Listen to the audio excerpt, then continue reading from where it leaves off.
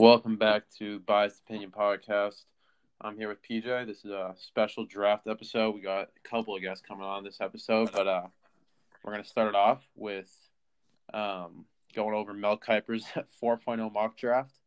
Mel Kiper finished 53rd out of 100 ranked analysts in mock draft accuracy, but you need to pay to see his mock draft. So clearly he's the most well-known draft expert out there. PJ, how do you feel about Mel Kiper before we get started? You say he's ranked 53rd out of 100? 53rd out of 100, 110-ish. But that's not very good. No, it's poor. But ESPN seems to think that he's the Bible when it comes to drafts. So he's been the analyst on the main coverage for like 30 years now. But yeah, he drops like 8 mock drafts a year, and I think he gets. I don't know if he's ever gotten double-digit picks correct. He got 7 right last year, and that was like a high from 3 years ago. He got 2 right in his whole mock draft. So how is the draft going to work on TV? I haven't really looked that much into it. Like Goodell announces it from the basement, and then are they like Madden players or virtual? I don't know how it works. I don't know if it's a Zoom call with the players or there's like 58 different players that are going to be invited to the virtual draft. Claypool and Kmet out of ND are in there, so we're going to see them on Zoom call or whatever it is. But I don't know the actual. And then I assume like ESPN's going to have their own guys in like different locations.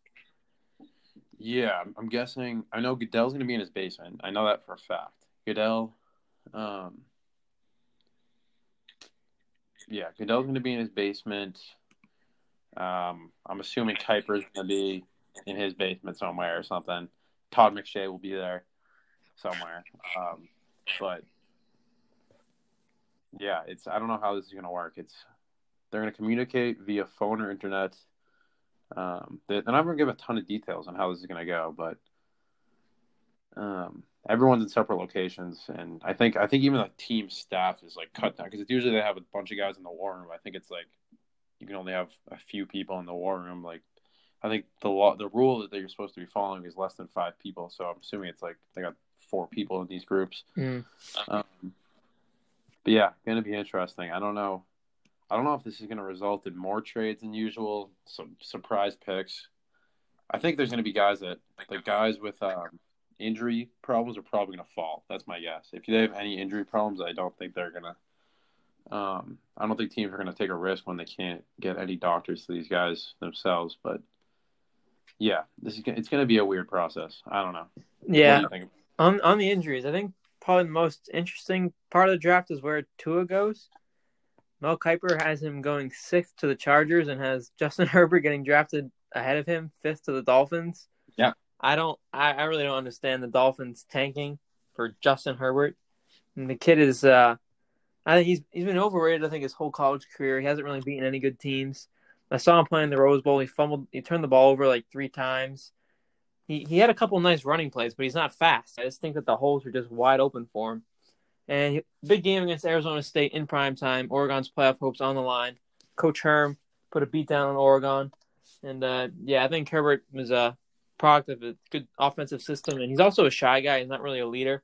So I don't think he's going to come into any locker room full of professional football players and win them over. So I don't know how you can take Justin Herbert 5th overall and build your franchise around Justin Herbert. I think you might as well stick with Ryan Fitzpatrick at that point. Yeah, I agree. I think after the first 2 picks are kind of locked in, I think, from what it seems like with Burrow and Chase Young. Can't really argue with those picks. Chase Young, I didn't realize how dominant he was until I was looking at the stats earlier today. He was top 5 in like sacks, forced fumbles, tackle for losses. And he's like an athletic freak, and yeah, he was getting triple teamed. Yeah, it's ridiculous. And he didn't even, I don't know. He's absolute, and he played in a legit conference. He played in flag football. Chase Young's a beast. And if the guy in front of him wasn't a QB who just set every record in the Bucs, he would be going number 1 in almost every other draft, I think, over the last couple of years. I mean, he's a beast. And he's one of probably the second most important position in football, I'd say. Just pass rusher. It seems like a lot of good defenses are built around pass rushers. So, I think the draft starts at 3. I think those 2 are probably locked in. But going back to Tua versus Herbert, Chargers and Dolphins, I think I don't. Yeah, Herbert. I don't think Herbert's really gonna. I don't know why the Dolphins would take Herbert. He, like you said, he's not a leader at all. He's quiet. People say that he doesn't. He barely ever talks, and he played in a conference that he didn't have to face a ton of great defenses. And when he did, he always relied on his legs, even though he's not the best runner in the world. It's not like he's Lamar Jackson out there. It's not like that's gonna. I don't think it's gonna translate very well to the NFL. His running ability. I think he had yards in like a good amount of games this season, and that doesn't scream top five QB pick to me. Um, he was horrible against Arizona State. I think he threw 2 picks in that game, and he couldn't throw anything against Wisconsin. He had 3 rushing No, touchdowns, I think. But he went 14 for 20 for 138 yards, yeah, averaging like 7 yards pass. how is that a top five pick at QB? I don't know. And when he relies on his legs so much, but he's not that great of a runner, that's not going to translate to the NFL. I mean, it's one thing to do that against Pac-12 teams and or Oregon State or whoever you're playing against, and it's one thing to do that, but it's another thing to do that against the New England Patriots. That's not going to happen. That's not going to translate. So I don't. On the other side, I think Tua. If the injuries weren't a problem, I think Tua would be top 3 pick locked in. I think he'd be second or third pick locked in. I think, but got people scared. But he's a winner. I was watching videos from the 2018 national championship against Georgia when he came in at halftime earlier, and that overtime throw he made to Devonta Smith to win the Natty was that throw was iconic. That was legend. It was like a 50-yard throw, and it could not have been more perfectly thrown in the biggest of moments. So yeah, I like Tua. He shows up in big moments. He's a leader. Seems like guys on the team like him. High character guy. But the injuries are definitely a problem. I mean, he doesn't have like the best arm strength or anything, which I think is overrated. But it seems like all these teams, because of Mahomes and Lamar Jackson, are just kind of enamored with the next freak athlete to come out. And Kyler Murray, and Tua's not really a freak athlete. I think he's just a good player. I think he's accurate. He's smart. He's kind of slippery in the pocket too. It's hard to move down. Although because of his injuries, I don't know how that will translate. What do you think about Tua in particular? Yeah, the injuries are concerning, especially when you look at the college schedule and Alabama's schedule. They play like one meaningful game a month. It's like bye week, then they play LSU, and then they get a bye week after LSU, and then he's still getting hurt. Like bye week, then Auburn, then bye week after Auburn. Like there's huge breaks in between every single one of Alabama's big games. It's not like they're playing LSU and Auburn back to back. And in the NFL, it's 16 games pretty much in a row. I mean, one bye week does a little bit, but you're still playing 8 games in a row and then another 8 games in a row, or whatever. And I don't know if he can't hold up in college, playing one meaningful game a month, one big team a month. I don't know how he can do it in the NFL. And most of the NFL quarterbacks, they're nicked up and they're banged up and they play through. You don't see very many NFL quarterbacks missing time unless like their finger's broken or they tear an ACL. So I don't know. I don't know if he's gonna be able to hold up. But if he can, then yeah, he definitely should be the second or maybe even the first quarterback taken in the draft. Yeah, I mean, until this season, until probably halfway through the season, everyone thought it was a lock. I remember there was a report that came out last year that's like the Dolphins are preparing to take Tua at number 1 overall next year. And obviously the Dolphins didn't get the 1 pick, and now Tua's not going to go number 1 overall. They still might end up with him. I think it would be a much better pick than Herbert, even with the injury risk. Like I 100% agree with you on Herbert. I just don't think he's a leader. I don't think he's and he's wicked inconsistent, and he's just not that good of a passer. It seems like he always has happy feet, and he's kind of he runs out of the pocket immediately. Whereas Tua, I think, I don't know, he's a winner. He's a beast, and even though he doesn't have the best arm strength, his deep ball it's usually pretty money. I mean, he completes a ton of deep passes to Ruggs and Judy and all those guys. And even if it's against some bad competition, when he does it, it's against Arkansas or whoever. His deep ball is, I think, getting underrated by people just because he can't throw it 85 yards like Mahomes. I think he's got an accurate deep ball, and I think that's what really matters more. So I don't know. Drew Brees failed all his physicals before the draft and had injury problems for the first couple of years of his career. Now he's going to the Hall of Fame. So I don't think it's a death sentence, even if he can't. If the worst case scenario, I think he can't play next year, which according to all like the doctor and stuff, that's not the case at all. But worst case scenario, I still think that's not a death for his career. And I think if he falls in the draft, someone will probably get a steal. That's my take on it, at least. And I hope he falls to the Patriots somehow, but I don't think that's going to happen. But, yeah, I don't know. Yeah, I agree. Moving on. Yeah. A few other players in the top 10 that I like. Isaiah Simmons, Clemson, going fourth to the Giants, scoring Mel Kiper. It seems to be a popular spot for him. And, yeah, when they played against Ohio State, he was all over the field and basically in every single like the camera angle behind, like above the quarterback, where like you can see what the quarterback's looking at the defense. It seemed like Isaiah Simmons was pretty much around every single play, every single time. So he's definitely very talented. And then the 7th overall pick, Derek Brown, the defensive tackle for Auburn. Every single time I watched Auburn, I mean that guy he was getting double teamed in the middle every single time.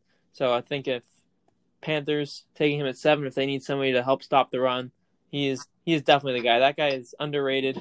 And the Auburn coach said he was the best player in the country. And, I mean, he might not be the best player in the country, and he might be just standing up for his player. But still, I think he's going to be a beast. And, yeah, I'm a big fan of Derek Brown from Auburn. The Derek Brown pick, that guy, I think he's a beast. He's probably a beast.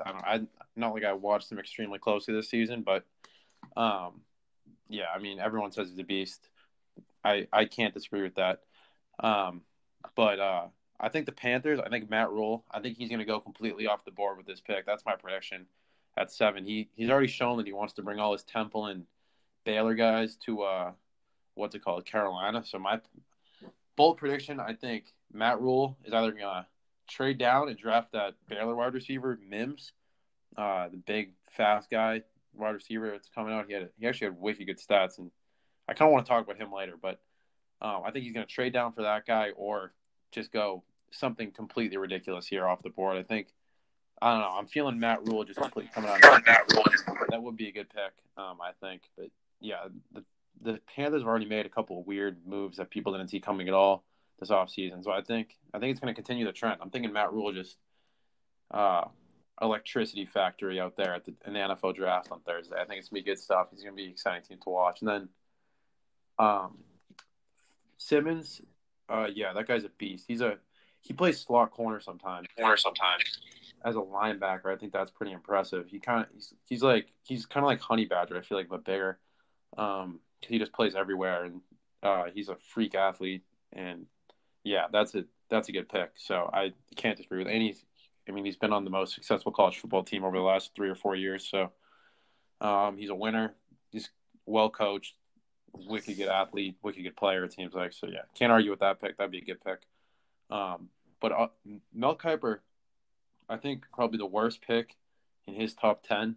He has the Judy at 9, I think, and that's got to be. I hate that pick. I hate everything about it. DJ Chark is a wide receiver 1. DJ Chark's a beast. They got D.D. Westbrook in the slot, so I don't think they needed a wide receiver. That defense has already lost like almost everybody they have. They lost their number 1 and 2 corner. They lost Calais Campbell a year ago or whatever. They lost. That defense has a ridiculous amount of holes on it. Their offense, their QB. People, they got to build talent around Minshew. Minshew had 3 good games. Maybe fell off a cliff. I would know. I had him on my fantasy team all year. And it was a waste of a pick. After 2 good games, he fell off a cliff, and I kept believing. And he was a waste of space, and he was no better than Nick Foles, really, after his couple good games. So I don't feel building around Minshew. I don't think Minshew's very good. I think he's very overrated. So I don't think wide receiver is the need. Wide receiver is probably one of the only positions they don't have a need at. So why would the Jags take a wide receiver at 9? And Kuiper's like, he compliments Chark well, and who cares, Kuiper? That is awful. If the Jags take a wide receiver at 9, that's going to backfire ridiculously. They're going to be picking in the top 5 for the next 5 years, guaranteed.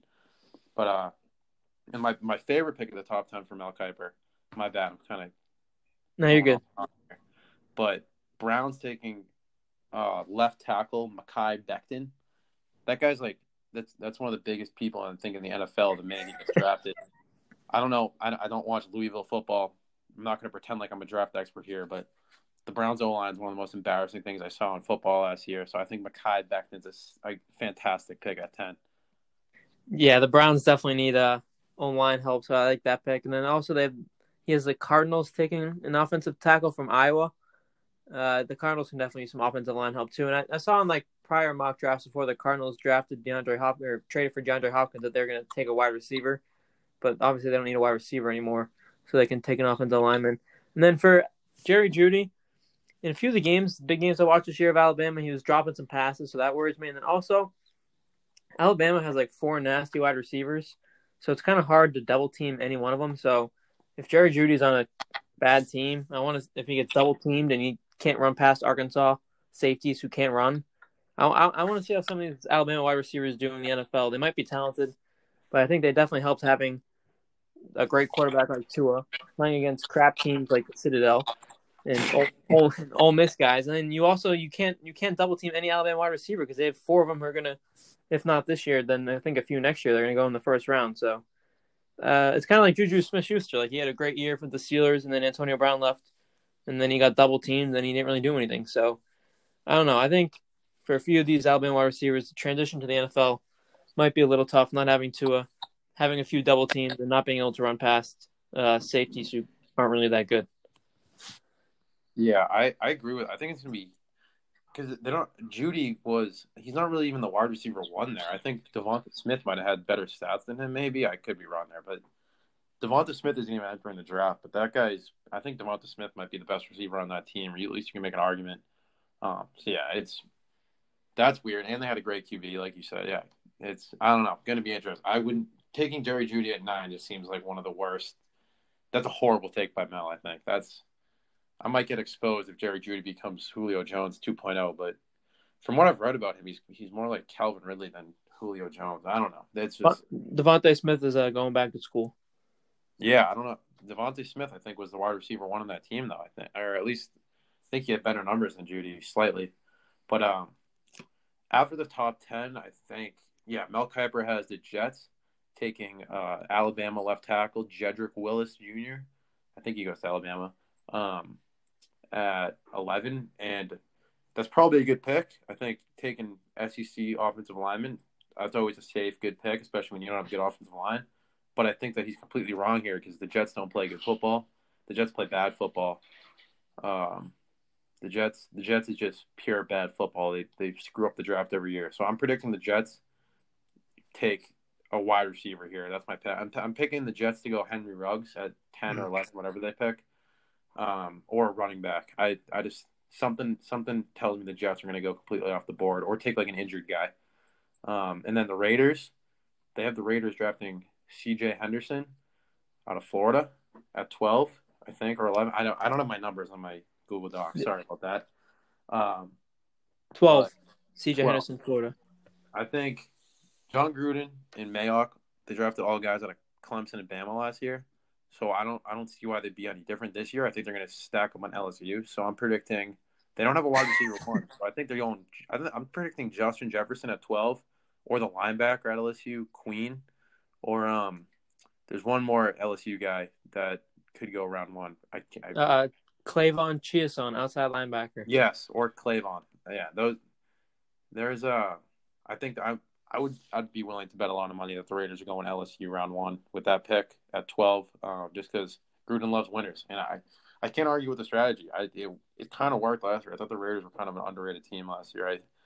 They have a lot of holes on defense. They need a corner. They're definitely not wrong there, but their secondary is pretty terrible. But I don't know. I'm feeling LSU. So or State Delpit, but I don't think that guy's going 12. I think he was pretty bad last year, but he was really good 2 years ago or something like that. But yeah, that's all I got for those 2 picks.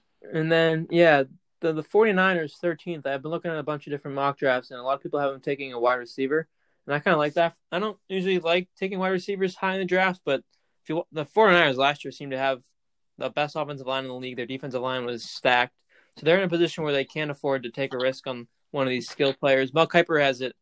CeeDee Lamb. I'm not a big CeeDee Lamb fan at all. Played in flag football, wide open every single play. I guess I don't know, the NFL kind of is like that too, but I don't know. I'm not a big CeeDee Lamb guy. A little show off. I'm not sure how physical he's going to be in the NFL, so I would not take CeeDee Lamb at 13. But I do like the 49ers taking a wide receiver because they have pretty much the rest of their team drafted pretty well, so they don't really need to take a lineman or a linebacker. They can take a risk on a skill position guy. because Jimmy G didn't really have anybody to throw to last year.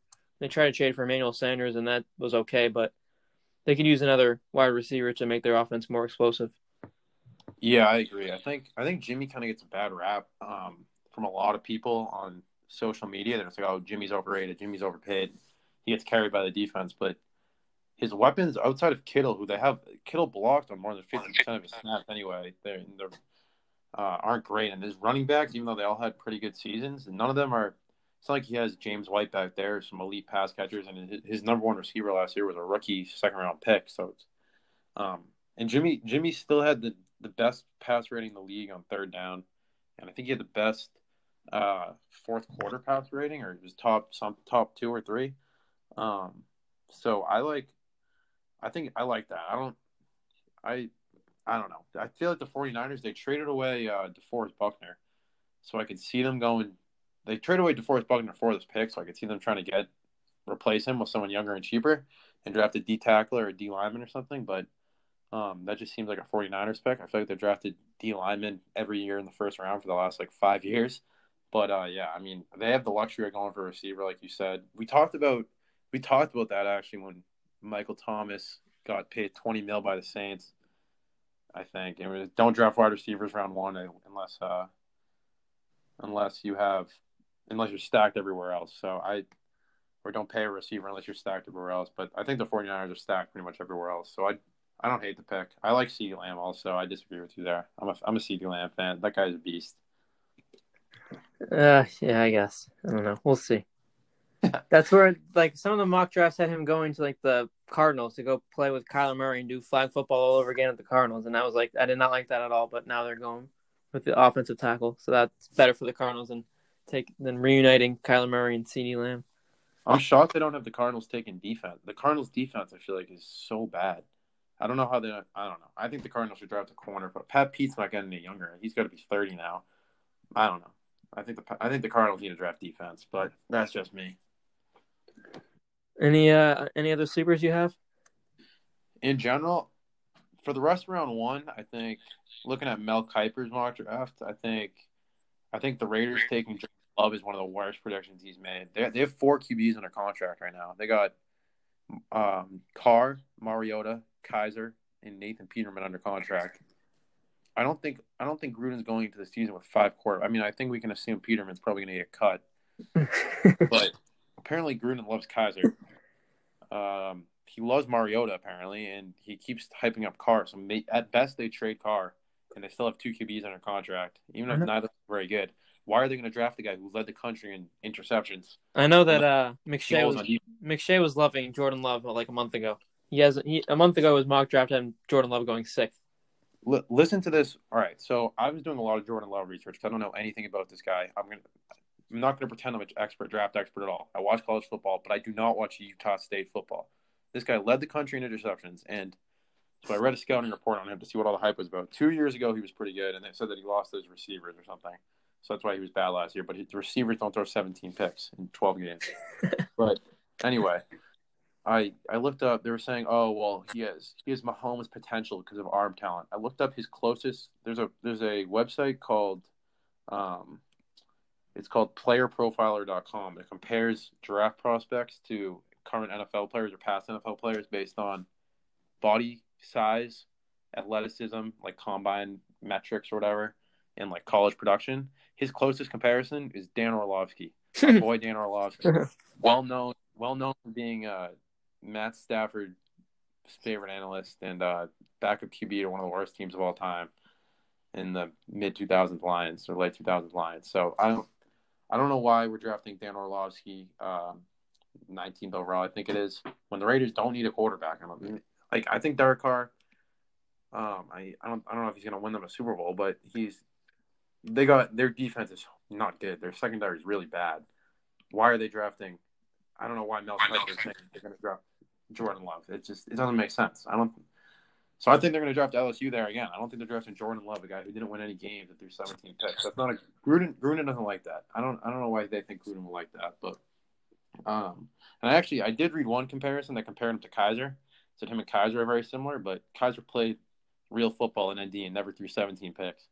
So comparing this guy to Kaiser, I think is disrespectful to Kaiser. And Kaiser has not worked out in the NFL at all. So if this guy is worse version of Kaiser, why are we drafting him round one? It makes no sense.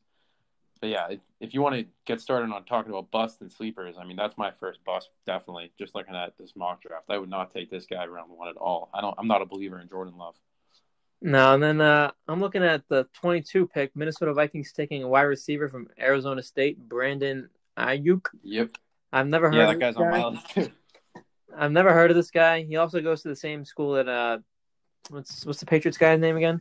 N'Keal Harry. N'Keal Harry, and he was absolutely terrible. And also, this is like the deepest wide receiver class ever, and you're taking a guy from Arizona State, and all these other teams above you are going to get guys from like Alabama and LSU and Oklahoma.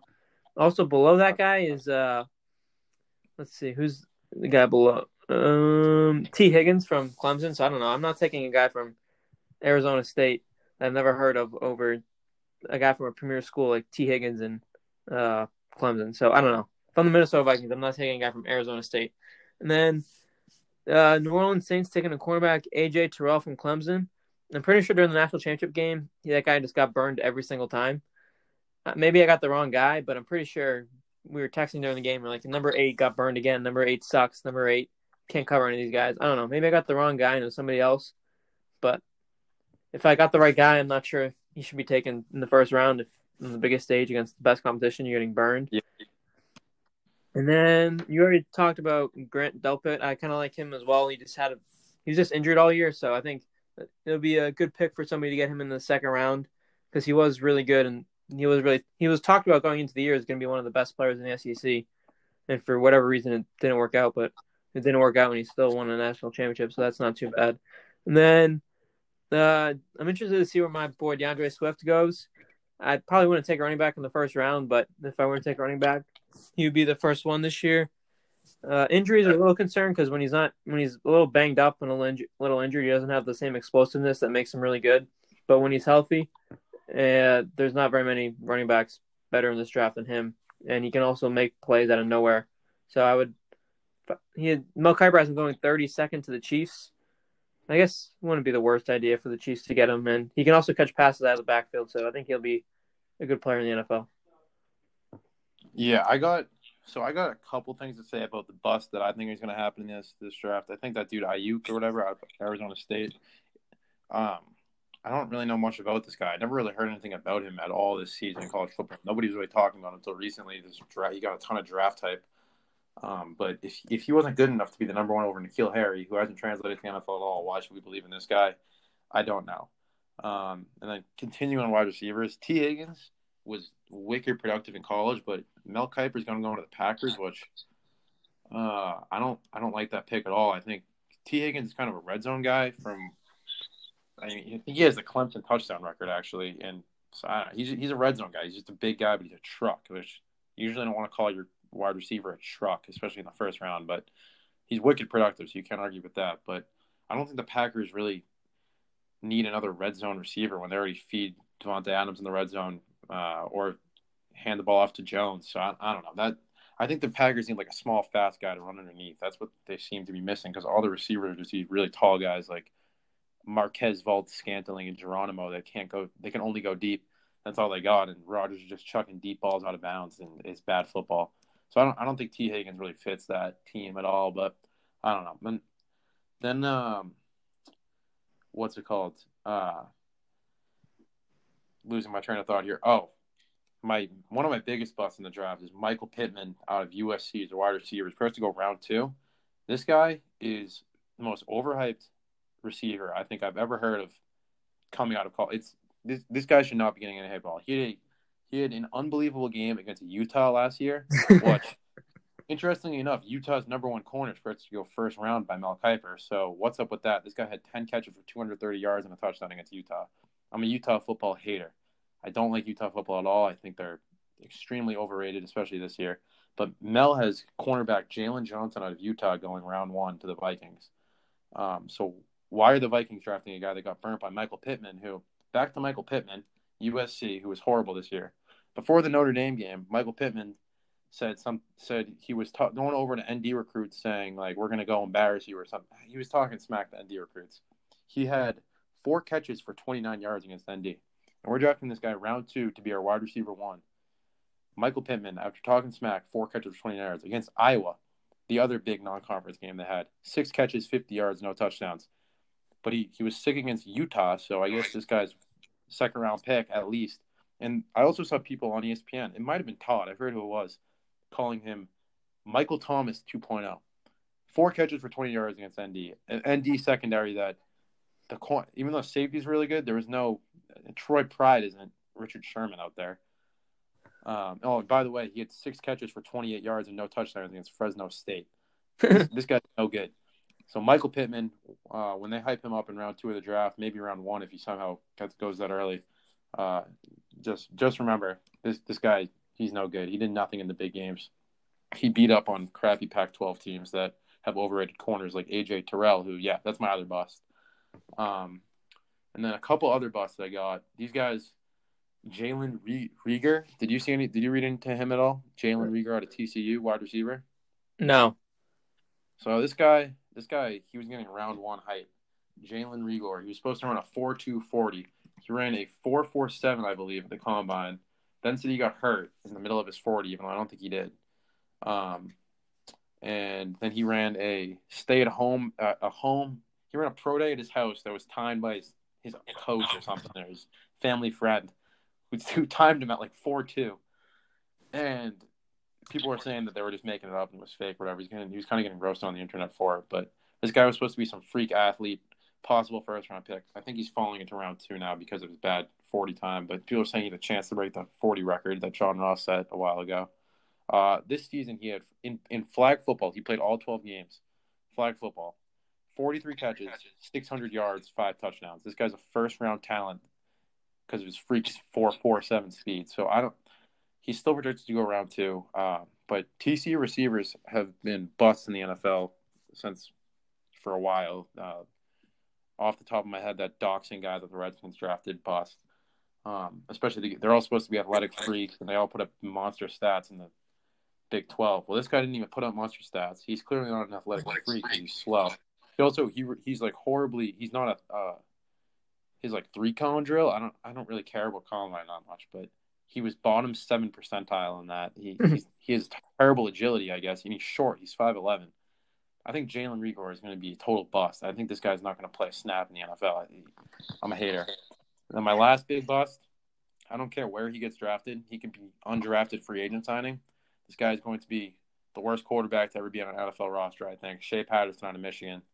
He's terrible. He's he's number 1 QB out of high school. Went to Ole Miss. A lot of people know the story already, so I don't want to talk about it too much. But this guy, he's the opposite of a big game player. He's really good at throwing incompletions on 3-yard outs. He's pretty good at handing the ball off, I guess. And he's really good at becoming very close friends with his head coach, or else he probably should have been benched on multiple occasions. And the only thing holding that Michigan team back from a national championship the last few years, especially the year they had Winovich and whatever the D tackle on the Packers name is now, is Shea Patterson. If they had Dylan McCaffrey and a quarterback, they'd have won multiple national championships. So I hate Michigan. I'm biased, but Shea Patterson, that guy is a bottom 1 QB I have ever seen.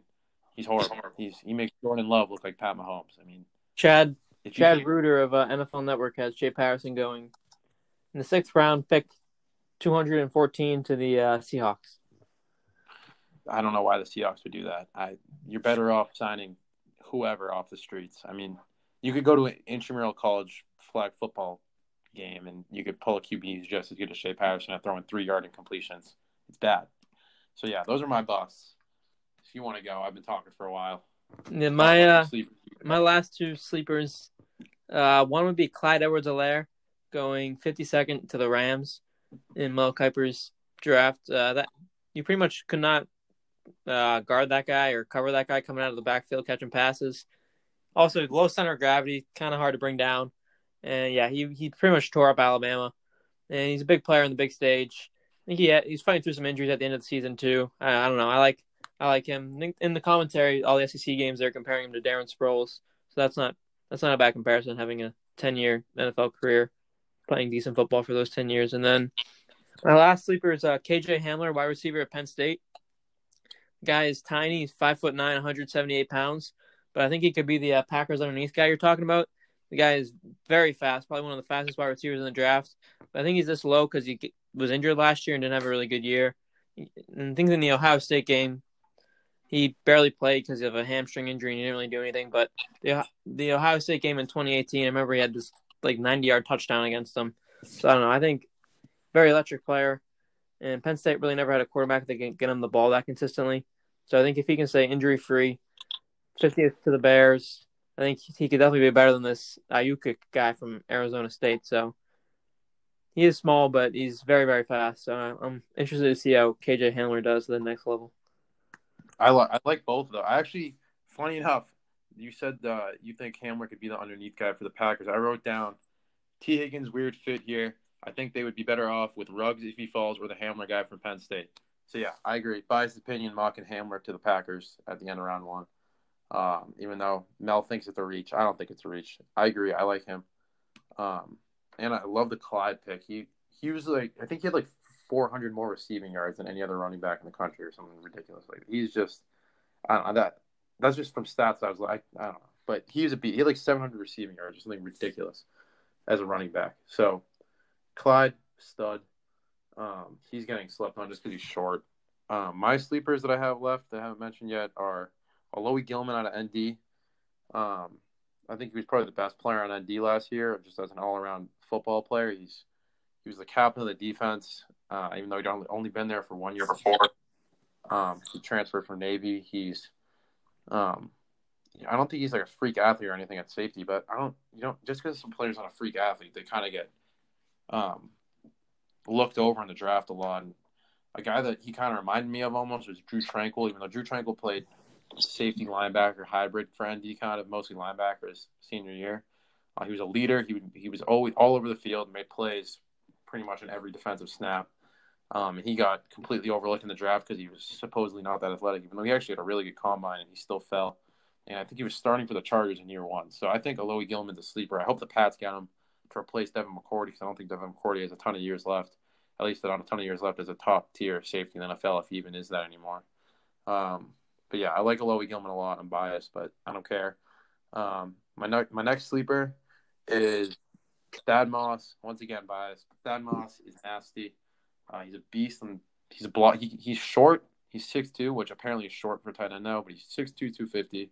He's the same size as Tony Gonzalez was. So people are saying he doesn't have a big enough frame or something, but he's bigger than Tony Gonzalez.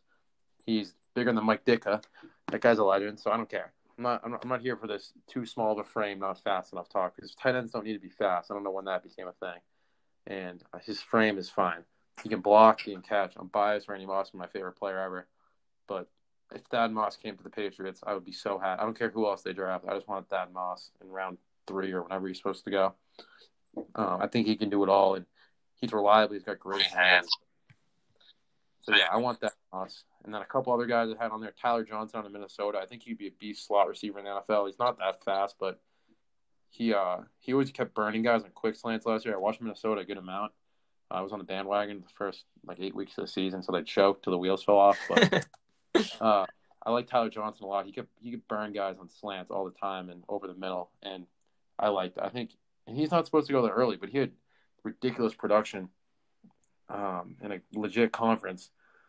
But yeah, I don't know. He's getting overlooked, but he should be going higher than some of these receivers that are getting mock drafted by Mel in the first round, like Pittman.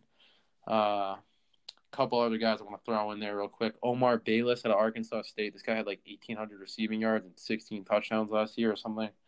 He's very unathletic for an NFL wideout, but so was Antonio Brown, small school guy that was going off. So Wes Welker, guys like that. So I don't just because Omar Bayless didn't freak athlete doesn't mean that this guy's not a great player.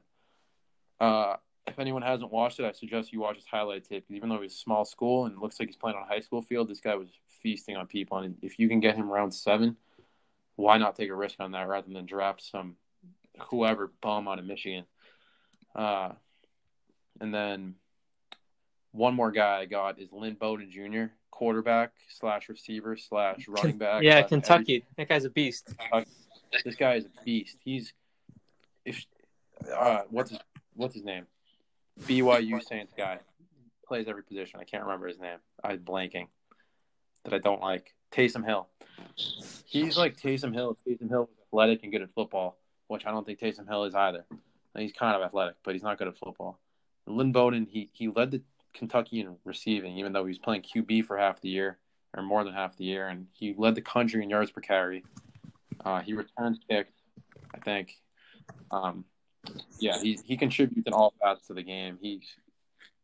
People love Taysom Hill now. So like Collinsworth, all those guys obsessed with him. I think Lynn Bowden they're gonna fall in love with then because this guy he can play. He's a football player. Yeah, No other way to put it. He's good football. that guy could have won the Heisman if he stayed another year. I agree. He's a beast. He can play all over the field. I love Lynn Bowden. I think I hope the Pats take him too because he contributes everywhere. And also Omar Bayless, back to that guy for a quick second. I forgot to add one more thing about him. Arkansas State record-setting guy, number 1 in the country in receiving to the Natty because he played less games than the LSU guys. But he led the country and blocked punts with 2 blocked punts this year. So he's a special teams guy too. Yeah, I like those guys that contribute on special teams in the late rounds. And at worst, you have a good special teamer. At best, you have a guy that can play everywhere. So, yeah, those are the guys I like.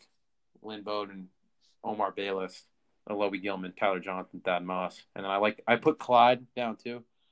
But yeah, you already talked about him. And Fromm was my last guy. My bad. One more guy.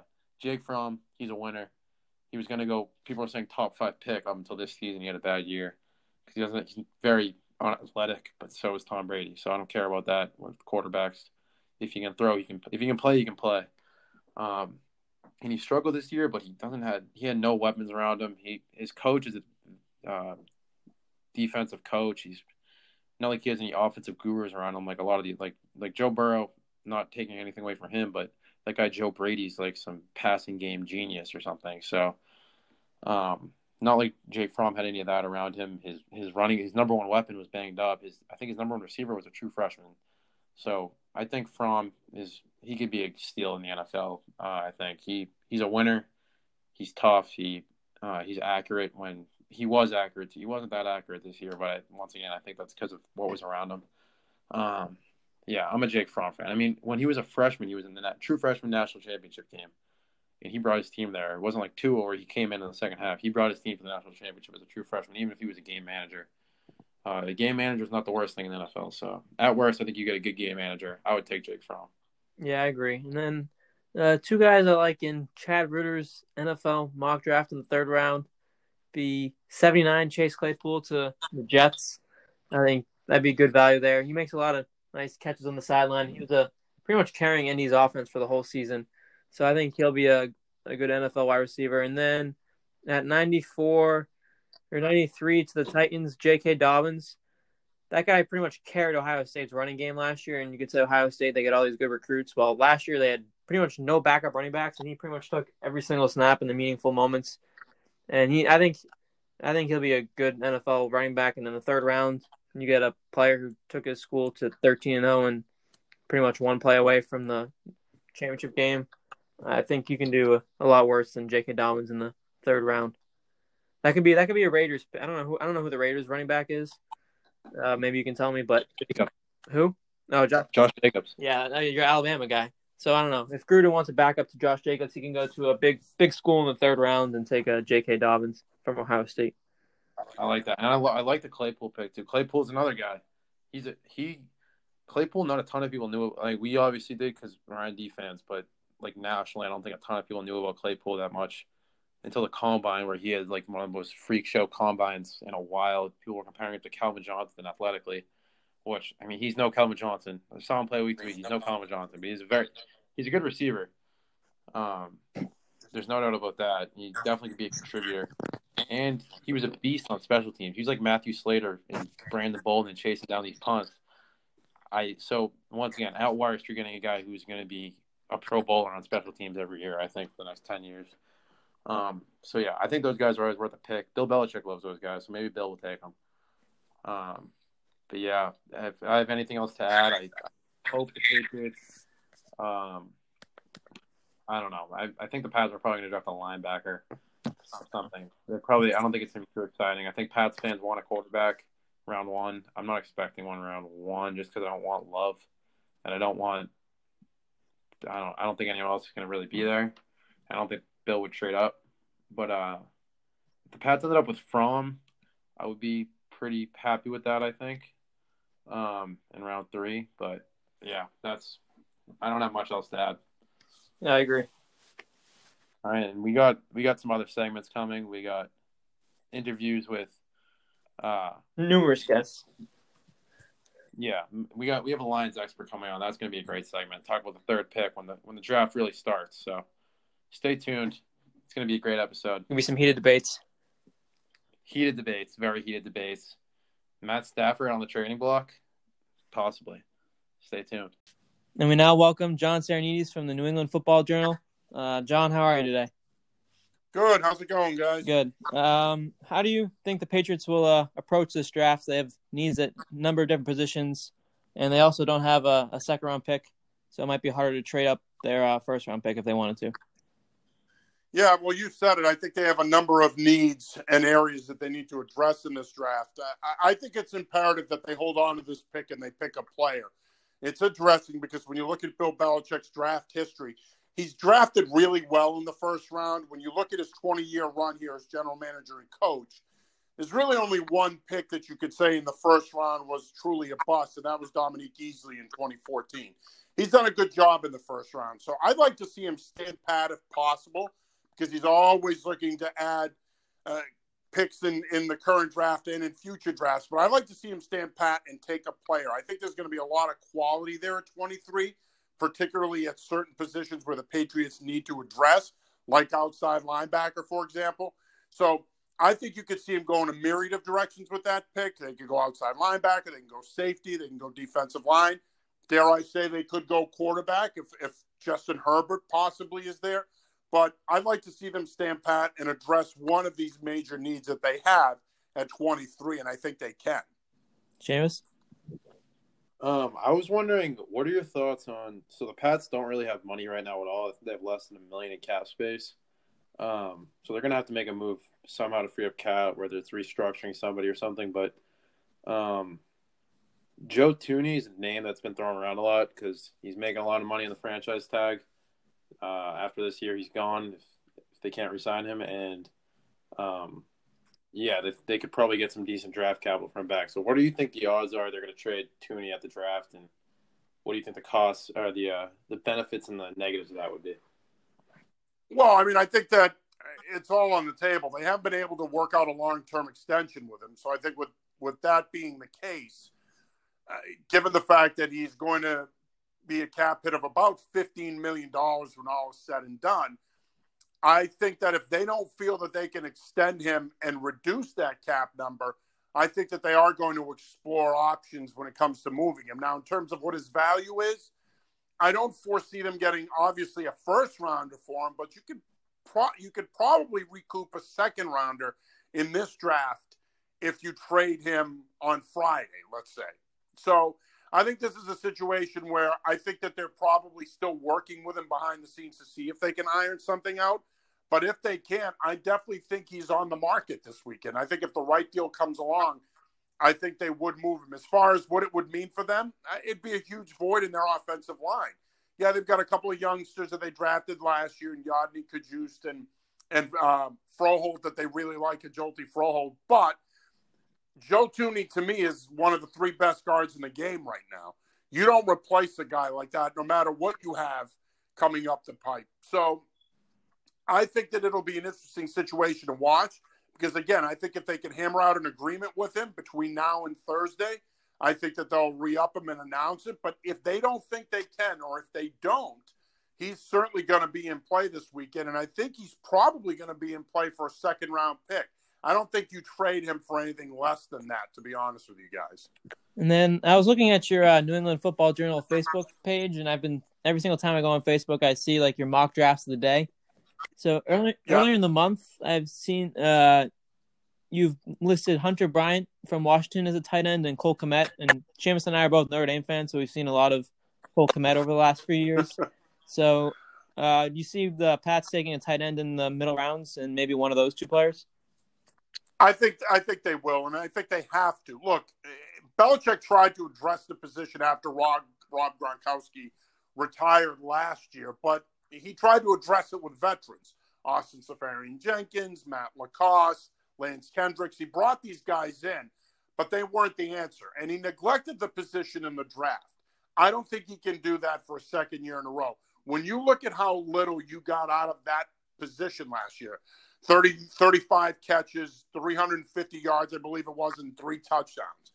That is embarrassingly low production from a starter, let alone a collection of players. So I don't think they have a choice. They have to address the position in this draft. Now, how they go about doing it remains to be seen. They obviously don't have a second rounder. When you look at this tight end class, I know that a lot of people don't like it, and they think that it's one of the least talented tight end classes we've seen in the last 5 years. But I beg to differ with that opinion. You mentioned a guy like Cole Kmet. I think Cole Kmet is a guy who, at 6'6", 250 pounds, has a lot of upside. And I think he's a guy that if he's given time to develop, I think he can develop and be an effective starting tight end who can be both an inline guy and a guy you can detach. So I like this draft. I think there's a lot of value at that position in the middle rounds. And there's about 5 names to look at that would be good fits for the Patriots, starting with a guy like Cole Kmet. Kind of going off that, I noticed you have Adam Troutman going to the Pats in a couple mocks, and I, like PJ said, I watched Cole Kmet all year, but I've never seen this guy play because I think he goes to Dayton. So yeah, I've never watched Dayton play, but I was wondering if you've kind of gotten a scouting report on him, just because there's been a lot of experts that say that the Pats could be looking at him and he could be drafted by the Pats late in the rounds, but I'm sure not many Pats fans have seen Dayton football play, so I was wondering if you had any information on him that maybe the average fan wouldn't. Well, he's a guy that when you watch him play, he's your classic detached tight end nowadays. He's your quintessential 11 personnel tight end that's moved around in formations and used in a variety of ways. I think when you look at a guy like him, I think he's a nice fit in this offense. I think you can really do a lot of different things with him, move him around, try to create matchups with him. I don't think he's as effective as an inline blocker as a Cole Kmet is, but I certainly think he's a guy that can generate more matchups for you, especially in the red zone. I think that when you look at a guy like Adam Troutman, that's where I think he can make a big difference. And that's why I think he'd be a nice fit on this Patriots roster. When you look at what they have on the perimeter, he'd be a nice piece for them in the middle of the field. And then going back to quarterbacks, you've had Jake Fromm listed in a couple of your drafts in the 3rd and 4th round. Seamus and I are both big fans of Jake Fromm. So do you think that the Patriots would be interested in him or maybe another quarterback in the later rounds after you take somebody on defense in the 1st round?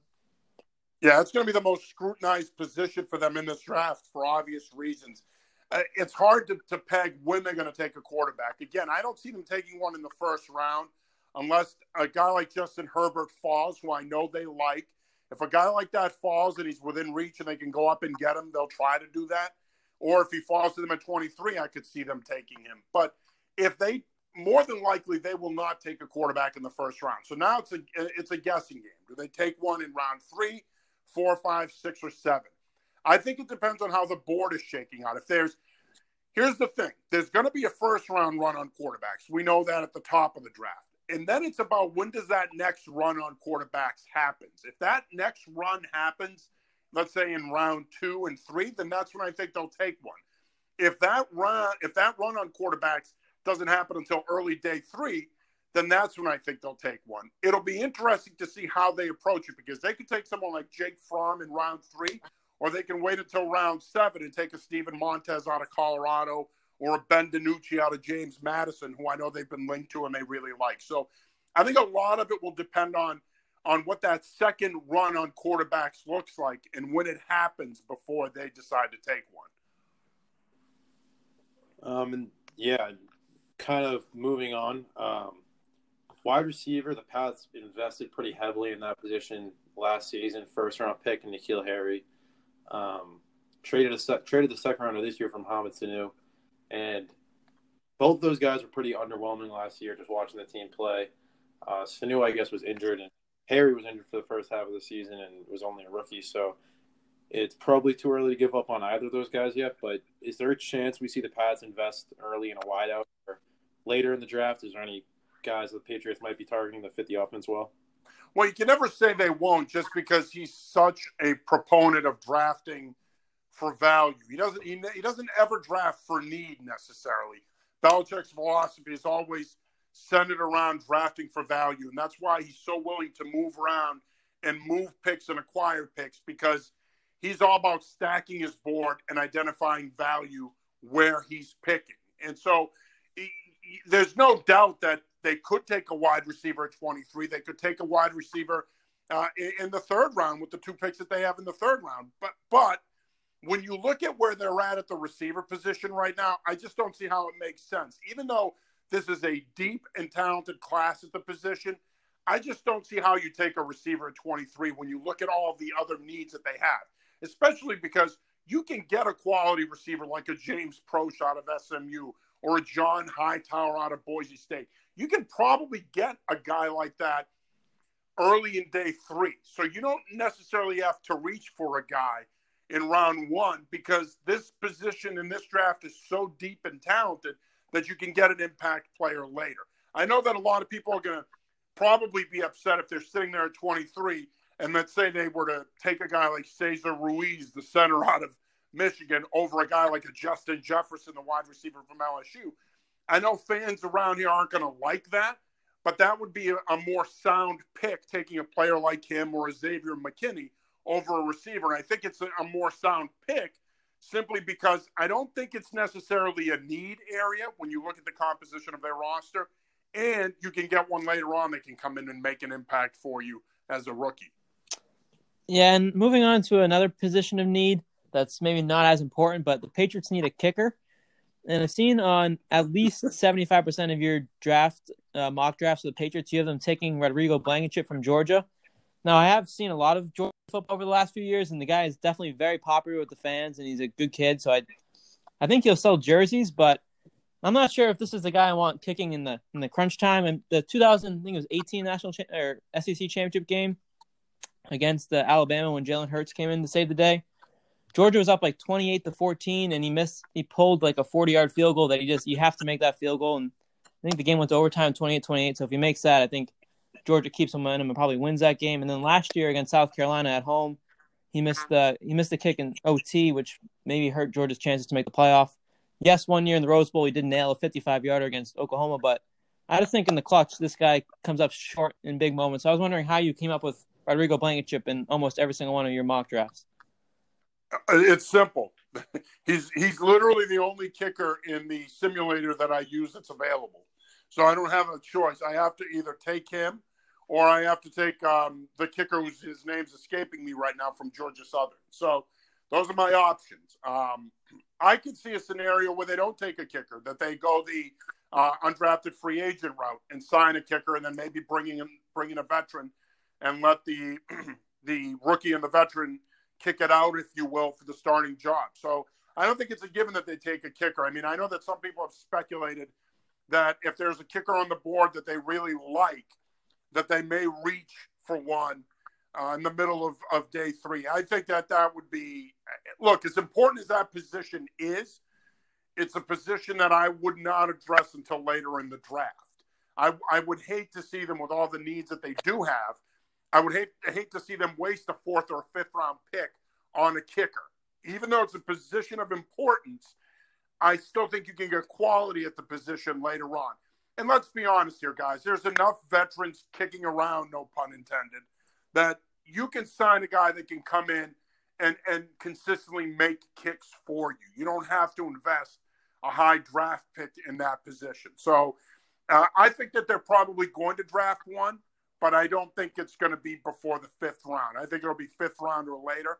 And much to your dismay, PJ, it could be Rodrigo Blankenship and his specs. Who knows?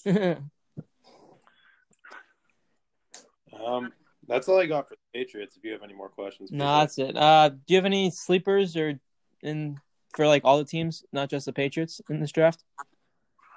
Well, I think it's going to go according to plan at the top, like it always does. I mean, obviously, Cincinnati will take Joe Burrow at 1. If they don't, then Mike Brown should immediately be forced to surrender ownership of the team over to someone that has a pulse. But I think when it comes to sleepers, I think there's some guys in this draft that I think are going to go higher than people thought or maybe even projected. You look at a kid like Jeremy Chin, who's a hybrid strong safety outside linebacker from Southern Illinois. The kid can play 3 downs and he can play at all 3 levels. That's a hard thing to find today. You're seeing the league go to more and more of that. That's why Isaiah Simmons is such a popular player in this draft, because he's a guy that can play 3 downs at all 3 levels and do different things. So I think he's a name to keep an eye on. He's a guy that it would not shock me if he snuck into the bottom of the first round, but he'll more than likely go in round 2. James Morgan, a guy that I think you should keep an eye on, Patriots fans. Quarterback out of Florida International, 6'4", 230, plus arm strength, throws a nice ball, good accuracy in all 3 levels, good pocket management. He's a guy that, with a year to sit, has the makeup physically and mentally to be a potential starter down the road.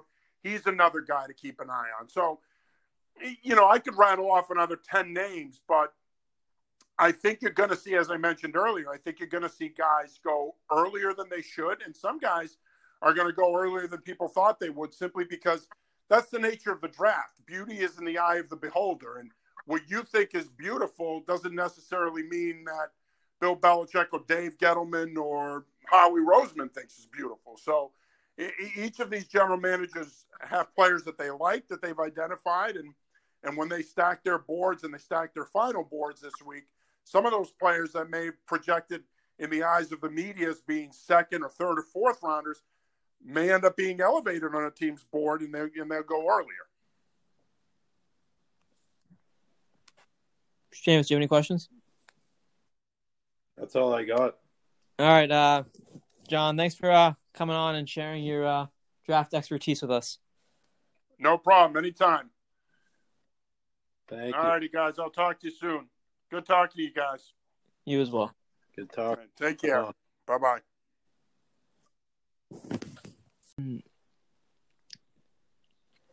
And we are now joined by Daniel Curran, a diehard Lions fan. As Seamus has already said, the draft starts basically at the 3rd pick with the first 2 picks locked down. Daniel, what do you want to see the Lions do with the 3rd overall pick? Well, assuming that Chase Young goes 2nd overall and nobody trades up to take Tua or any quarterback, I'm 99% sure that Chase Young is going to be picked 2. But if he's not, I want the Lions to take him. And then if everything goes as planned and Chase is picked at 2nd overall, I would either draft Jeff Okudah at 3 or trade back and try to get more picks and see if you can draft Jeff Okudah there, or maybe Isaiah Simmons, the guy from Clemson. But if they could trade back and get Jeff Okudah, and let's say like the Dolphins wanted to trade up to 3 and the Dolphins gave the Lions the 18th pick or the 26th pick, then you would get Jeff Okudah at 5 plus an additional first-round pick. So that's like a dream scenario, but I'm not necessarily sure it's going to happen because I don't know what teams are thinking of Tua, and I don't know if his value is as high as it was a couple weeks ago, because I don't think teams are confident that his hip is healthy. So from mock drafts I've been looking at, I've seen Tua he's been going like outside of the top 10. So he went from, being the best quarterback in the draft to now falling out of the top 10. So I'm really just narrowing it down to the Dolphins that could trade up at 5. The Chargers already have, or no. The Chargers have Tyrod Taylor at quarterback, so I think they could trade up at 6. Carolina's fine at 7. So really there's only a couple teams that I think are going to have any interest in trading with the Lions. But trade back, get Okudah is dream scenario. And then behind that, just get Okudah at 3 or get Isaiah Simmons from Clemson. That's pretty much it. It's really not I don't really see that many options happening. I mean, if they trade back, I think they're going to trade somewhere with either the Dolphins or the Chargers. Maybe Jacksonville at 9. I'm not sure. But I don't really think a trade is going to happen. I don't really think the Lions are going to drop back farther than outside of the top 10. So they're going to get a top 10. Bob Quinn, their GM, said that the cutoff for elite players is the 7 picks. He said the top 7.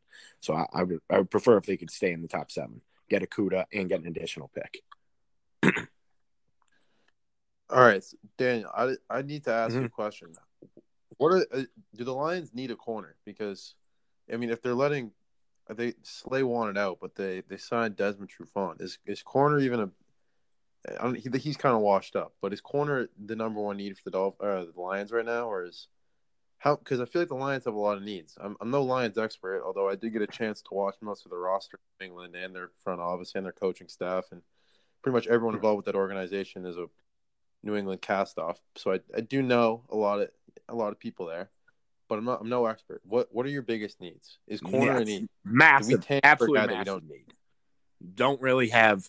I mean, offensively, you don't really need anything. You're set pretty much across every position. You just spent a top 10 pick on a tight end. You have a running back, quarterback, wide receivers, and you just signed Halapoulivaati Vaitai from Philadelphia this year. So he covers your right tackle spot. So basically, offensively, you're fine. D-line, I mean, like I said, if Chase Young's available, you got to take him. But, I mean, yeah, I think defensive line is obviously a need, but I don't really think, like, Derek Brown, the guy from Auburn, he's an option that I could see them taking. I really only think they're going to take one of 4 players: Chase Young, Jeff Okudah, Isaiah Simmons, or Derek Brown. But their linebackers, I mean, they signed Jamie Collins. They have 2 one second-year player, Jelani Tavai, and Gerard Davis, who's their starting middle linebacker, who's entering year 4 now. And they've shown a lot of confidence in him. And their safeties, they just got Deron Harmon from New England, and they have 2 young safeties besides that. But at corner, they really only have Desmond Trufant, and then that's really it. They had a rookie from Penn State last year who got some decent playing time once their entire secondary was depleted, but they don't really have another reliable option. So if you take Okudah at 3, if he actually is the real deal, which everybody's saying, this is one of the best corner prospects in the past 10 years, then you take Jeff Okudah at 3, and then he's instantly your number 1 corner and can fill in for Slay. And Desmond Trufant's not really a reliable option. He's definitely not a cornerback 1, and I'm not really sure how much I would trust him at a quarterback 2 spot. And considering the corner class is there's not, but the drop off from Okudah to number 2 is a very massive drop off. I think that if Okudah is available, you got to find a way to take him.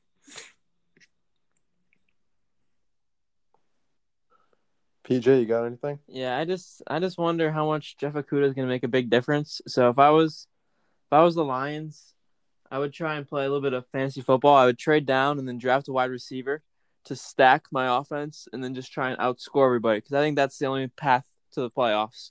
You're not going to win a Super Bowl that way, but if you can make the offense unstoppable, take like Jerry Jeudy or CeeDee Lamb or Henry Ruggs, one of those players. You put up 35 points a game. Your defense is still going to let up 30 points a game to a good quarterback, Jeff Okudah or no Jeff Okudah. And in that way, try and go 10-6 by just outscoring everybody all the time. You'll probably lose first round of the playoffs because those teams don't usually win. But I say stack the offense, because the defense is going to suck no matter what you do with Jeff Okudah. They're just going to throw to the other guy who's wide open. You can't have that mentality. I'm looking at the Lions. I'm a little worried. I think their biggest need is probably interior offensive line. I mean, they lost Graham Glasgow, who I don't know much about this guy. Admittedly, I don't pay attention to the Lions offensive line too much, but I'm reading Lions articles. For example, Brendan Armour from Fansided. He's, I guess, is a Lions writer. He says that Graham Glasgow was their best offensive lineman last year, best interior offensive lineman. Yeah, he was. And the Lions can't run the ball to begin with. You haven't been able to run the ball for a while, and objectively, that's just a fact. The Lions can't run the ball.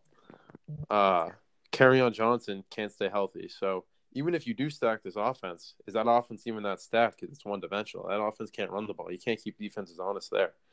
And on the other side of things, I mean, best case scenario, Jeff Okudah, not best case scenario. Best case scenario becomes Richard Sherman or something. But I think a safe projection for a third overall pick corner would be a guy like Darius Slay, top tier number one corner you just lost. So best case scenario, in a team that needs to win now, a GM and a coach that the owner already said, if you don't win now, you're done. They're going to just be right back where they started last year, except, so, I don't know. I think they're going to, I mean, Jeff Okudah is just gearing you up for a 7-9 season, I feel like. It's a, I don't think there's that much improvement there. Then for who would Lions, you take? You get younger Besides and Okudah, cheaper. who would you take? I would trade down, or you play chess, not checkers. Bob Quinn, pride of Norwood, trade Stafford for the second overall. Stafford and a bunch of picks. Stafford in the house, second overall pick. You draft Herbert, second What does overall. Stafford in the house mean? You hold Dolphins and Chargers hostage for the third overall pick, bidding war. You get triple your value. That's chess, not checkers. No, I'm asking, what does That's like Stafford in the draft house mean? Meaning you trade Stafford and you get a ton from. You trade Stafford in the to get the second overall pick. I don't know what else need to be involved in that trade. But the Redskins would do that. Why are you trading up to draft a quarterback? You're not trading up. You get 2 and 3. Oh, because that's what you get. Oh, You get 2 and 3. You draft the QB2. Then the Dolphins and Chargers bidding war for pick 3, and you triple your value there. It's like draft. Great movie. Great flick.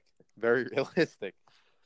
That's my opinion on it. I think the Lions are screwed. They arguably have the worst position in the draft because the top 2 picks are slam dunk home runs. Pick 3, high chance of screwing it up, I think, especially with the history the franchise has. I mean, there's a good chance they look terrible here. Jeff Okudah is not going to sell jerseys, let's be honest. Nobody's buying a Jeff Okudah jersey. Great player. Nobody buys cornerback jerseys unless they're at the game. They're going best corner in the game like Richard Sherman. I just don't think this is going to turn the franchise around. The Browns took like Denzel Ward 1 year 4th, and the Browns haven't really winning that many games since they took that guy 4th. He was from Ohio State too.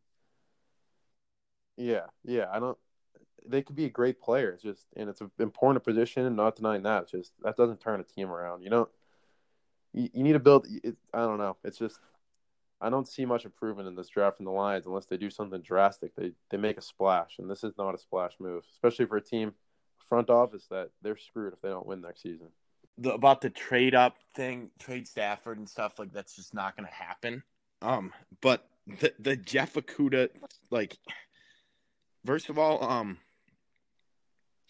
Jeff Okudah at 3 fills your biggest need on your entire roster, and I don't really know what else. Like, there's not many other options. Like with the other stuff you're saying, is a corner going to change an entire team? Probably not. But he's a great player.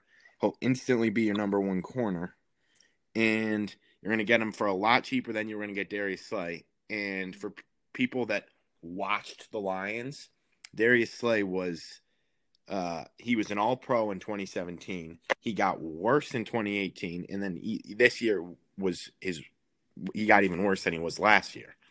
So he was declining. He's entering his 30s, and he's asking to be paid like the highest corner in the league, and the Lions didn't want to do that. So if Okudah can come in and be just as good as Slay, if not better, for a significantly cheaper contract, and he's not a problem in the locker room, I think that's a win for both parties. But if there was another option besides Okudah, like, I don't know, if there was, if the defensive line class in this draft was loaded and Derek Brown wasn't the number 1 option, maybe the Lions could consider that. But I really do think Okudah is, he's the best talent at 3, and and it fills a position of need. So I don't really understand why the Lions, if Okudah were open at 3, or if they traded back at 5 or 7, if Okudah was indeed there, I really don't see the Lions passing up on him. I think if the Lions wanted to go defense, they could take Isaiah Simmons at 3 and then address their cornerback position need maybe in like the 3rd round. Maybe pick up like Troy Pride, Daniel. He's a bum. I don't want Troy Pride. Let's shift over to ND talk here, because we like me and PJ. huge ND fan, very knowledgeable, maybe bigger ND fan than both of us. So I wanted to ask you, what do you think of guys like Claypool? I think Alohi Gilman's a steal of the draft this year. I want the Pats to get him so bad. I don't care what round they take him. But if he's going at the middle end of the draft, I want Alohi Gilman bad. What do you think about the ND guys that are entering the draft this year? Everyone's on the Claypool bandwagon. All the draft guys that didn't know who he was a month ago, but the combine. So I don't know. What do you think? I like Cole Kmet. The tight end class is so bad. I think like the second Mel Kiper's like second or third option went to like Dayton. So Cole Kmet is by far the number one tight end in the draft. So I could see him going maybe to 30 Green Bay Packers, but probably going to be a second or third round pick. Claypool didn't do much at Notre Dame his first, 2.5, 3 seasons. And then obviously last year he came on at the end of the year. But the thing about Claypool in the Notre Dame games, he didn't do anything against any good teams. He didn't do anything against Michigan, and he didn't do anything against Georgia. They played 2 real teams last year, and he didn't do anything in either game. So he beat up on Navy, Duke, and Virginia Tech, but who cares? I really think, as is the case with a lot of Notre Dame players, I think they're all, Miles Boykin lit up the combine last year, and he didn't do that much in Baltimore this year. I think they're probably overrated. I like Kmet. I like Khalid Kareem, Gilman.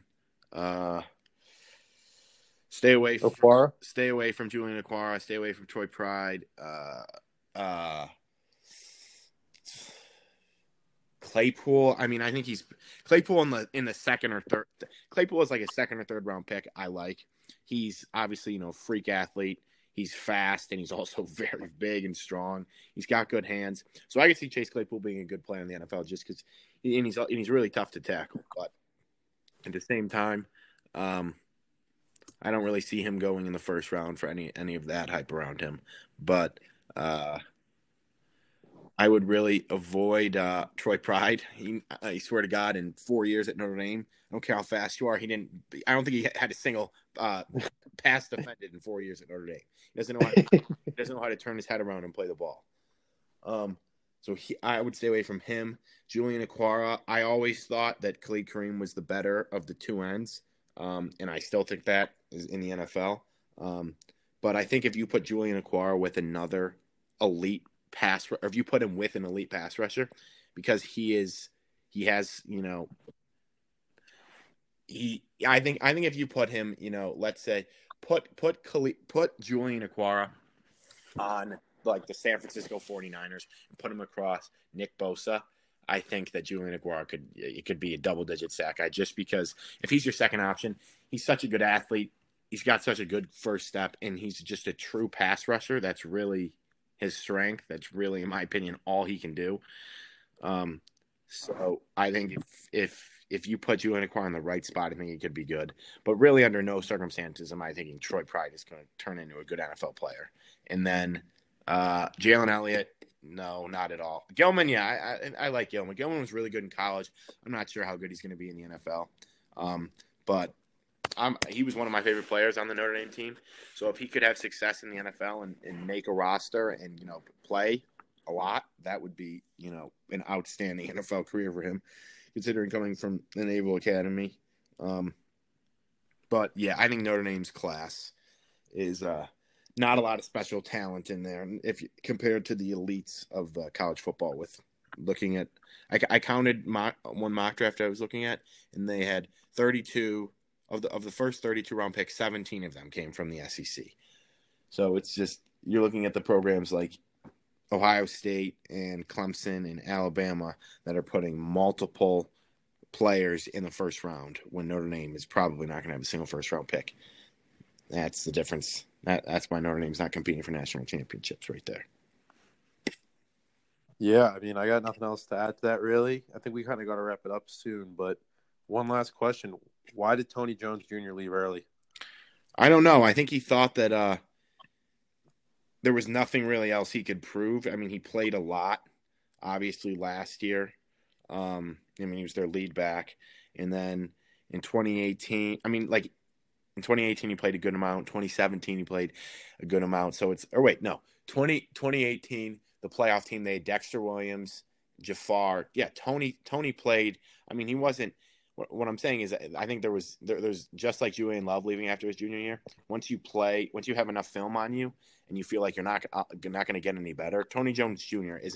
his draft stock isn't going to rise by him coming back another year.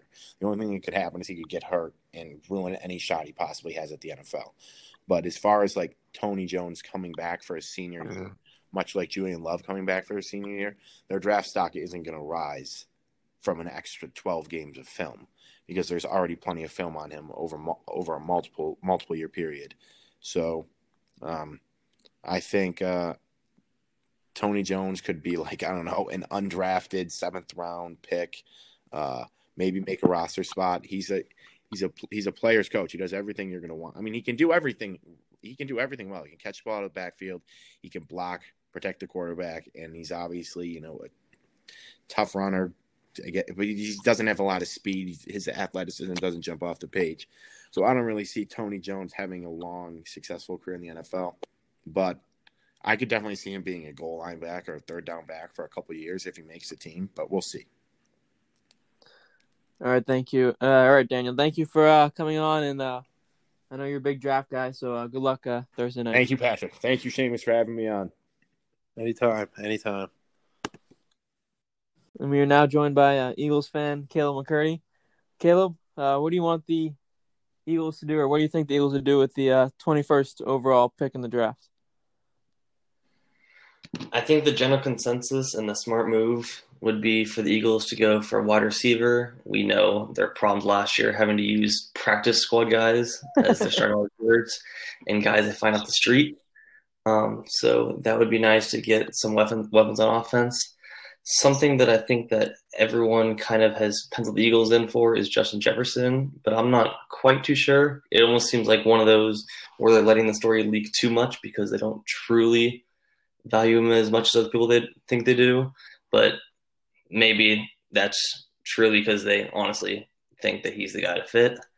But the reason I don't personally think he's the best is because Ertz and Goddard are both receiving tight ends. We run a lot of 12 personnel, which is 2 tight end sets, and tight ends naturally work from the slot, and that's what Jefferson is pretty much best at, and he has questions about his outside receiving. For wide receivers, so right now you have Deshaun Jackson and Alshon Jeffrey, who, I mean, their health, both of them, is always in question. They're both pretty old. I think D-Jax is probably gone, right? I think, or if he's, I don't know. Those two don't have much time left in Philly, I'd assume. And then you got Arcega Whiteside. I think you took him second. You took him ahead of DK Metcalf last year.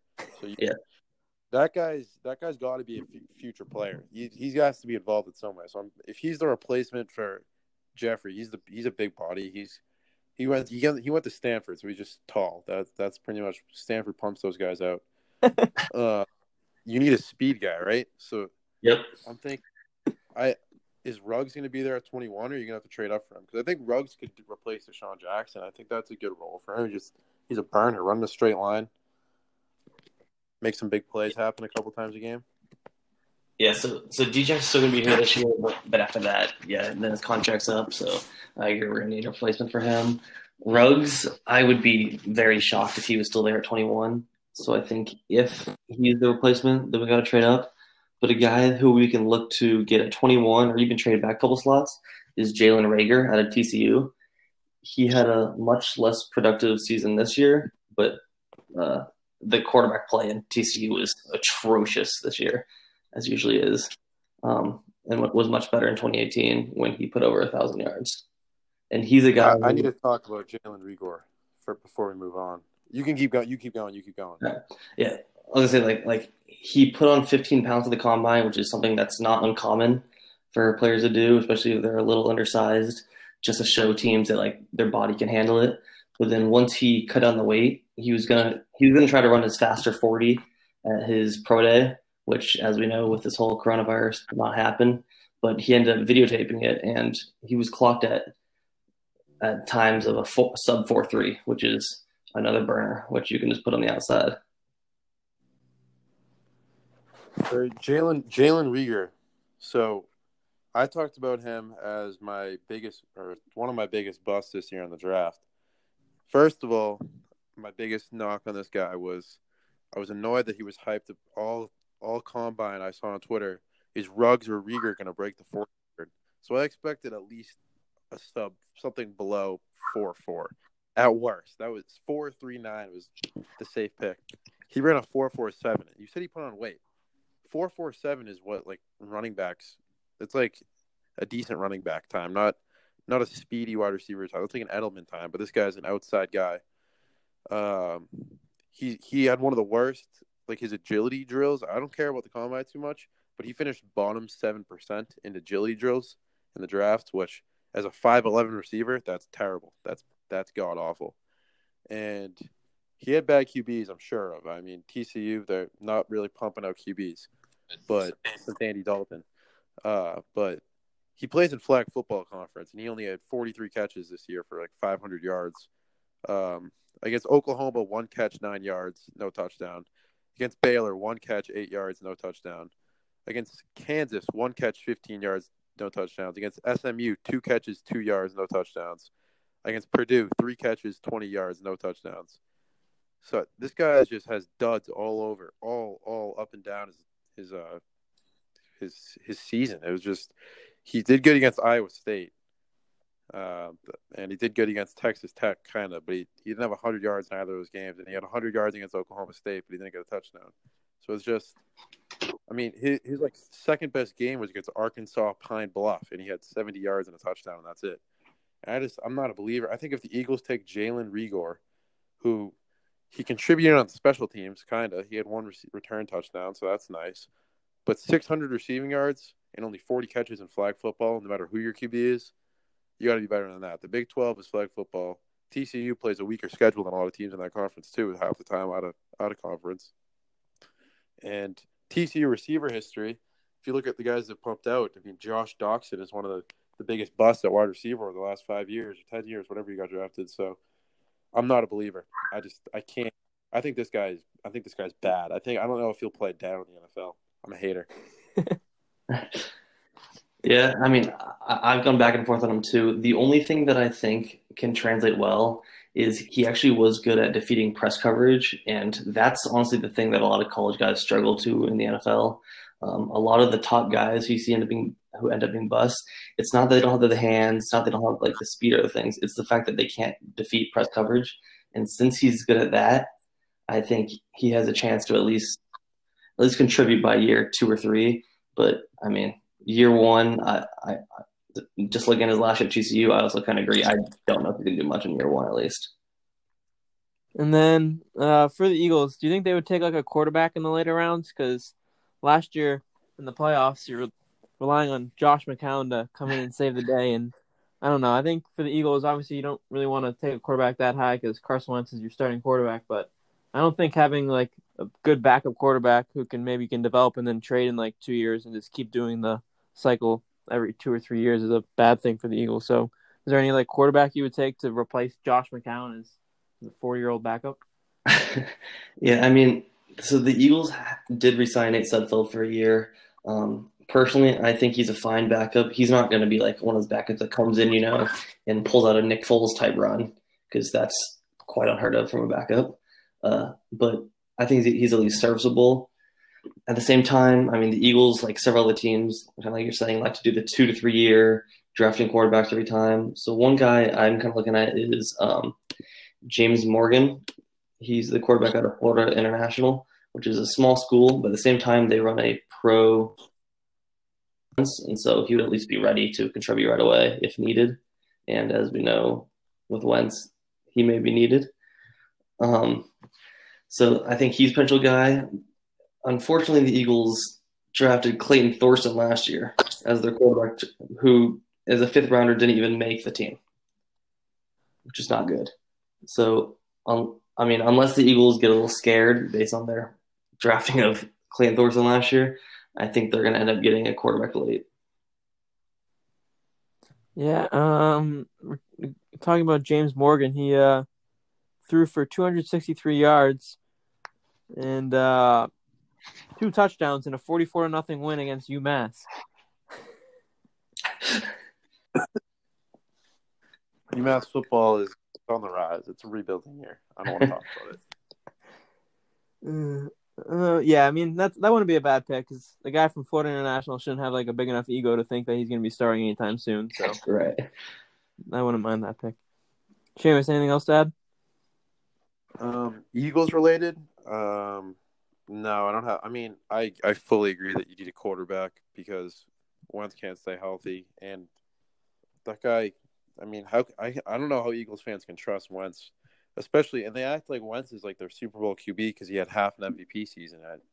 Nick Foles he's that franchise, and your franchise is playing in Chicago right now.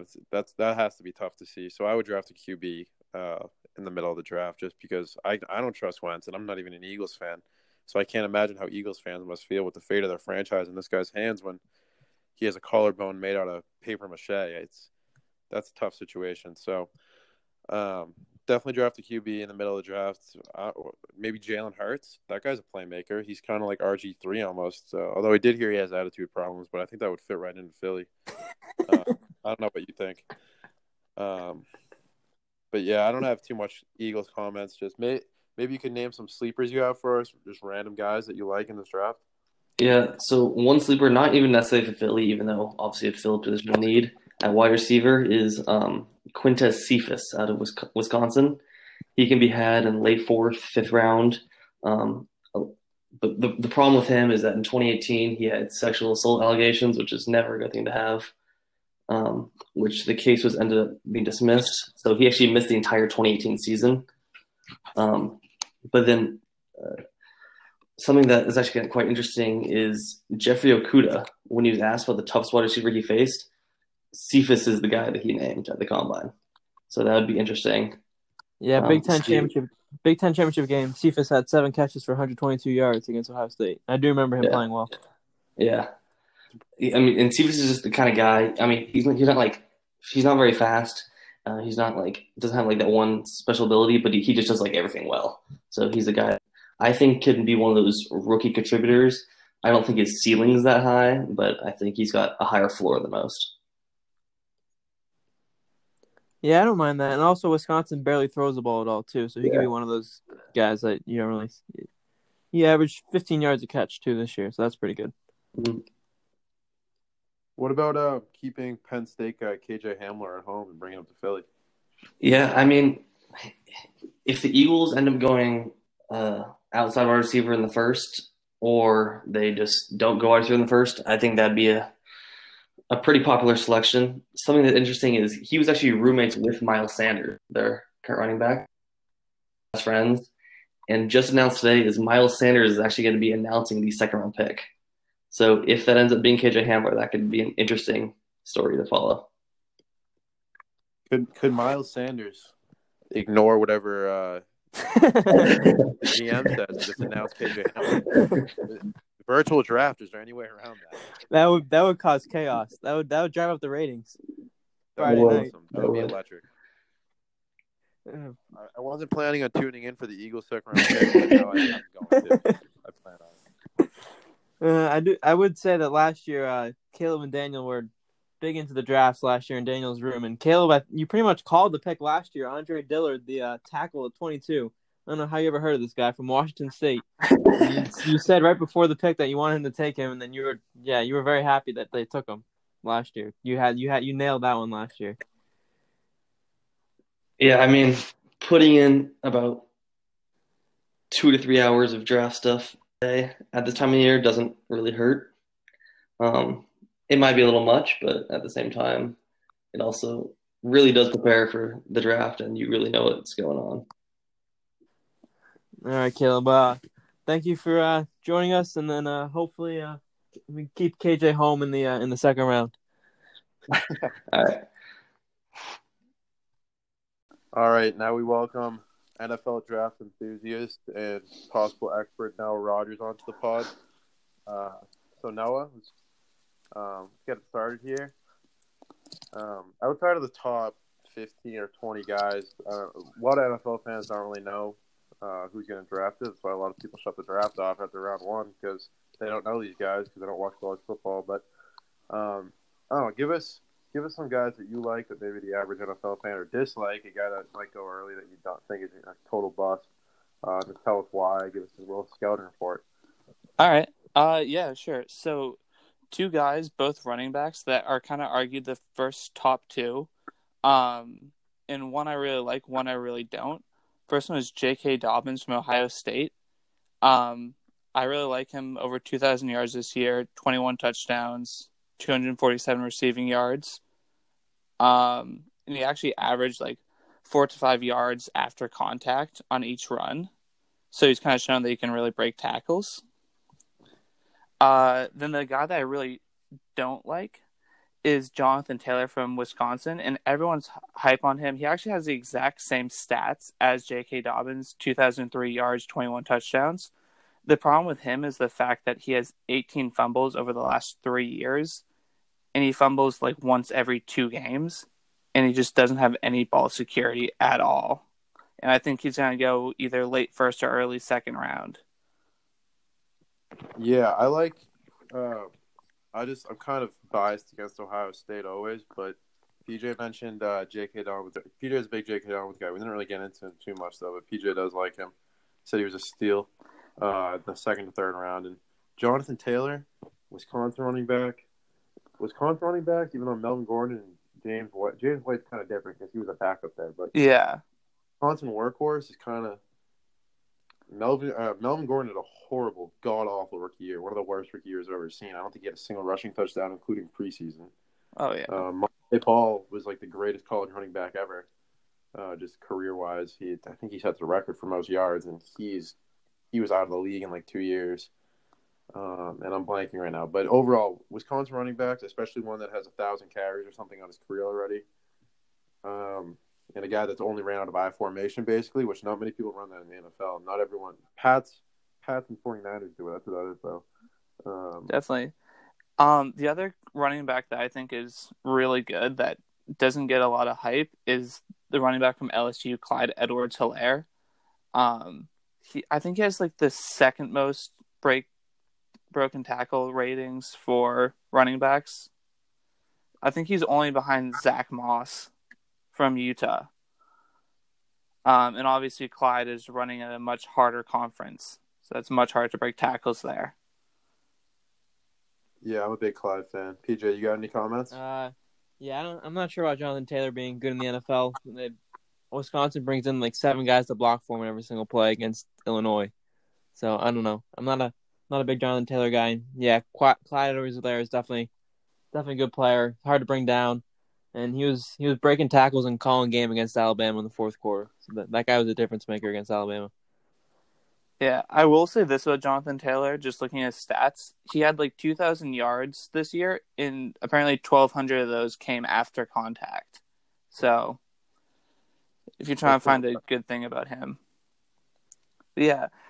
He had a lot of catches, too, this year, which was usually Wisconsin running backs don't catch the ball over that, other than James White. They don't throw the ball to running back. They just ground and pound. But yeah, the one name that kind of gets annoying that everyone's always hype on is DeAndre Swift. Like, he doesn't seem to be that impressive at all. That's because Georgia has like 4 different running backs. They don't really feed one guy the whole time. I didn't like DeAndre Swift this year either. I have to back you up there. PJ, that's your boy, though. I need you to defend him. He's electric. He can score basically any single time he touches the ball, which makes him fun to watch. All right.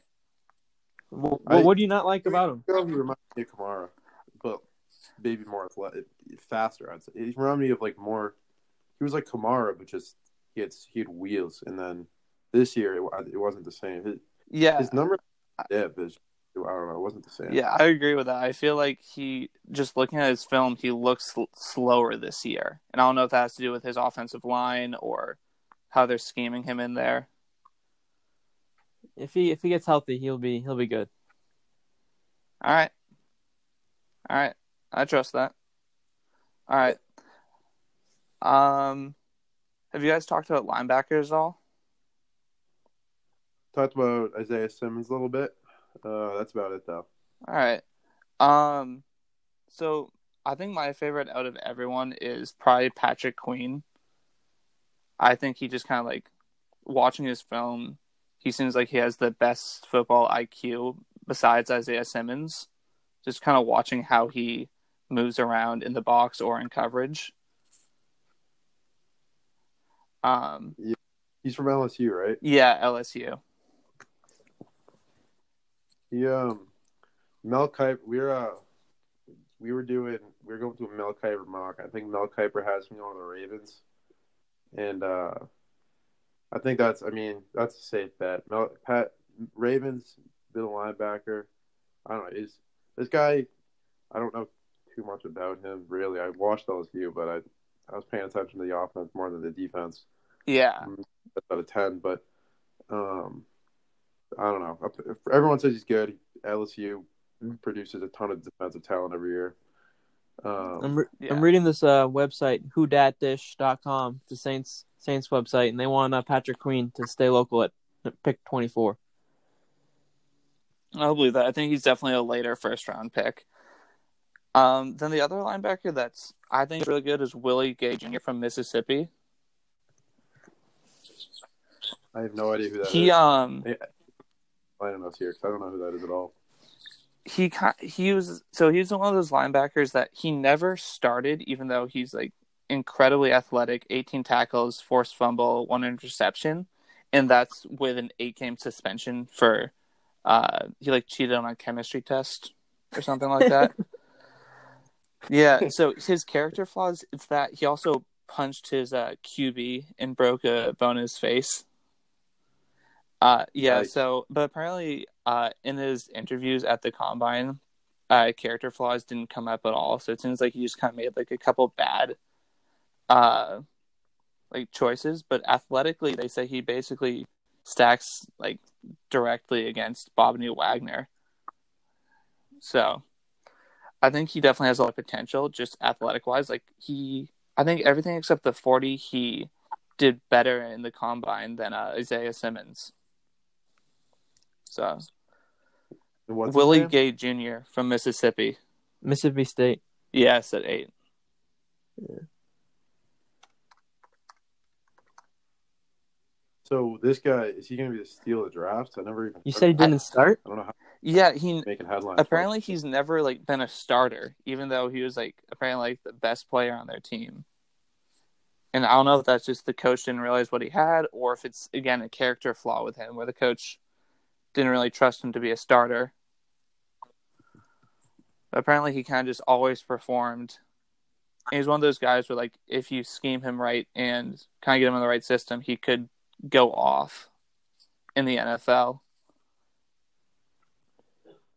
This guy barely played. I just read that he's probably going to go round 3, or he got a round 3 grade from the Draft Network, which I don't even know if they're reliable. I've never used them before in my life. They're okay. Yeah, I think he's around. Most people have him round 3, round 2. I think it just kind of depends who gets taken before him. If there's like a rush on linebackers, or if people kind of wait till the second to start taking them more. But yeah, I think he's kind of a sleeper. Any other sleepers you got? Not a ton. I mean, there's a guy from Appalachian State, Keem Davis Gaither. Another linebacker, 49 tackles, 5 sacks, 1 interception. He's obviously coming from a smaller school, kind of.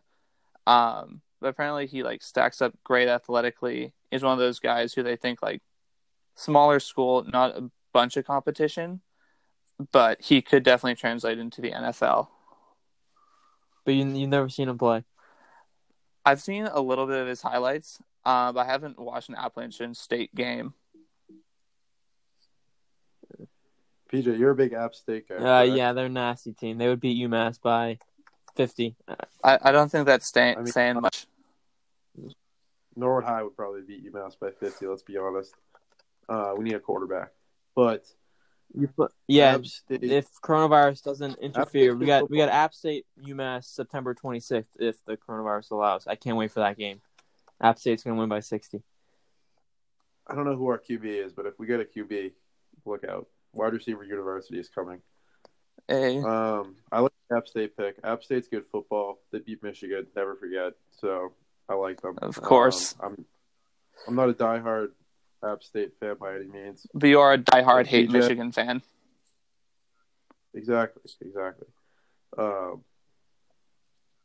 Yeah, I mean, I don't have much else. What do you want the Patriots to do at 23? That's what I'm curious. 23, I don't know. I either want them to move back further and get some more picks, like maybe something in the second or later in the first, or to take a edge rusher / linebacker. Yeah, if I had to guess, that's probably the most likely what's going to happen. They're going to trade, especially because there's all this stuff, whatever. They can't. They haven't been able to get a closer look at dudes or whatever. But yeah, I'm assuming they're going to trade down, but I don't know. Yeah, I mean, unless like it happens, like one of the top wide receivers fall to us, then I think we kind of have to go for that at 23. But I don't see that happening at all. Yeah, I don't think if they draft a wide receiver in the first round 2 years in a row, that's such a bad look for everyone that made the decision to draft Harry last year. Oh yeah, and Belichick can't draft a just- wide receiver to save his life, so. I think they have too much pride to do that, and yeah, they'll probably screw that pick. But yeah, up. I think if they decide to stay at 23, I think smartest thing I think they'll do is go for a linebacker. So I think that's our. They don't have any linebackers left besides Hightower. And Yeah, he is. So I'd like that. Yeah. No, I think that was our biggest loss right. in the offseason was linebacker. Yeah, definitely. They got to replace Collins and Van Noy, kind of. All right, I got nothing else left to add. Anything you got to add, PJ? Yeah. App State Week 3 plays Wisconsin on the road. That's a big test for us on the national stage against Wisconsin. Hopefully, they allow us to play it in front of Wisconsin fans so we can show the world what we're really made of. App State Nation. Who's gonna have a better game against App State, ND or a better game against Wisconsin, ND or App State? I don't know. Well, you never know because App State plays UMass the week after, so maybe like the Wisconsin game, the trap game, they'll be focusing on UMass before they play Wisconsin. That's a good point. All right, we'll talk about that more in our college football episode in like 3 months. All right. Yeah, I got nothing else to add. Thanks for coming. Absolutely, it was fun. Definitely come on again. We'll talk some more draft, maybe next draft or Patriots or something. All right, perfect. Talk to you guys later. See ya. Peace. Mm-hmm.